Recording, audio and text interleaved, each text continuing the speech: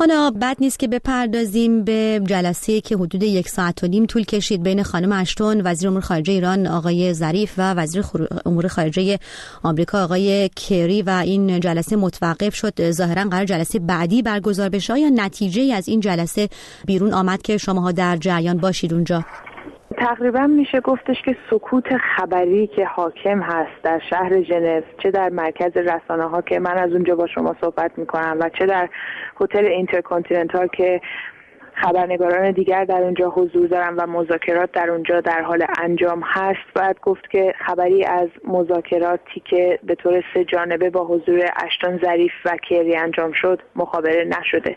گفتگوی این 3 حدود 90 دقیقه طول کشید و پس از اون گویا استراحتی اعلام شد به دلیل اینکه حدود 1 ساعت خبر آنچنانی نمد تا اینکه تازه مطلع شدم که کشورهای مذاکره کننده با ایران، 6 کشور، وزرای خارجه‌اش که همگی در شهر ژنو حضور دارند، جلسه ای رو با کاترین اشتون در حال برگزاریش هستند تا کاترین اشتون مسئول سیاست خارجی اتحادیه اروپا و نماینده این افراد در مذاکره با ایران به اونها درباره مذاکراتی که فشرده توصیف شده از صبح امروز به این 6 وزیر خارجه توضیحاتی بده.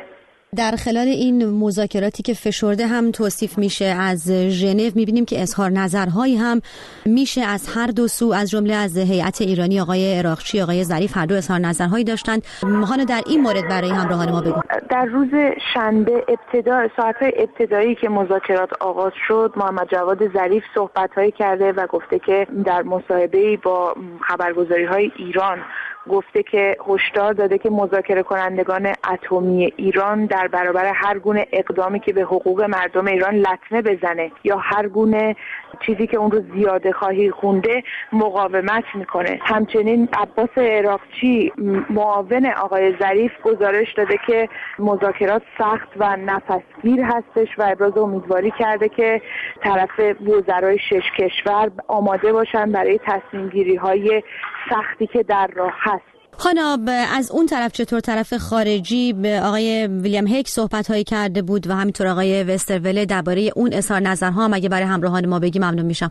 بله، فکر میکنم که مهمترین صحبت‌هایی که از سوی مقام‌های خارجی از صبح امروز تا الان عنوان شده از سوی ویلیام هیک وزیر خارجه بریتانیا بود که صبح امروز او هم وارد ژنو شد. ویلیام هیک صبح امروز وقتی که وارد هتل اینترکانتیننتال شد در جمع خبرنگاران گفته بود که برنامه اتمی ایران تهدیدی بزرگ برای خاورمیانه است و به همین دلیل هم هستش که باید نگرانی‌های همسایه‌های ایران هم در این مذاکرات مورد توجه قرار بگیره. صحبتی که از سوی خیلی از خبرنگاران پررنگ شد و پس از اون بود که ساعتی پیش صفحه توییتر ویلیام هیک یک نقل قولی رو از اون منتشر کرد و اون این بود که مذاکرات ژنو همچنان با اهمیت و گفتگوهای حیاتی و اساسی.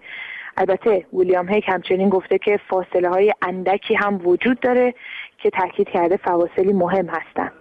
خب همینجا این سوال پیش میاد که این فاصله های اندک اما مهمی که آقای ویلیام هیک ازش صحبت کرده به نظر دقیقاً به چه معناست؟ چه تحلیلی اونجا وجود داره و این فاصله ها فکر میکنی ما رو به کدوم سمت میبره؟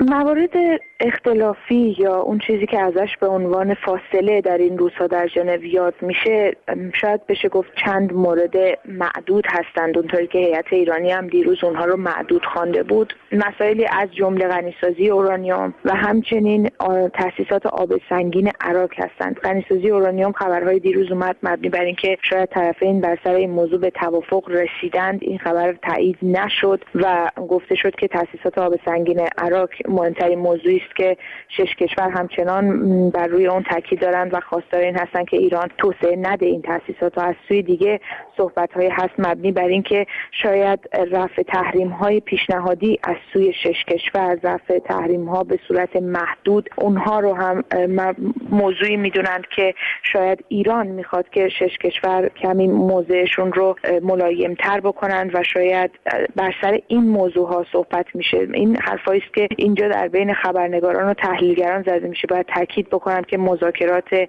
محرمانه‌ای هستش. این مذاکرات از 3 دور پیش این مذاکرات تصمیم گرفته شده که کاملا محرمانه باشه و جزئیات اون منتشر نشه. از همین رو واقعا اینجا خبرنگاران صحبت‌هایی که میکنند و همه بر مبنای گمان زنی‌هایی است و بر مبنای تحلیل‌هایی است که تا در این مدت مذاکرات مطرح بوده.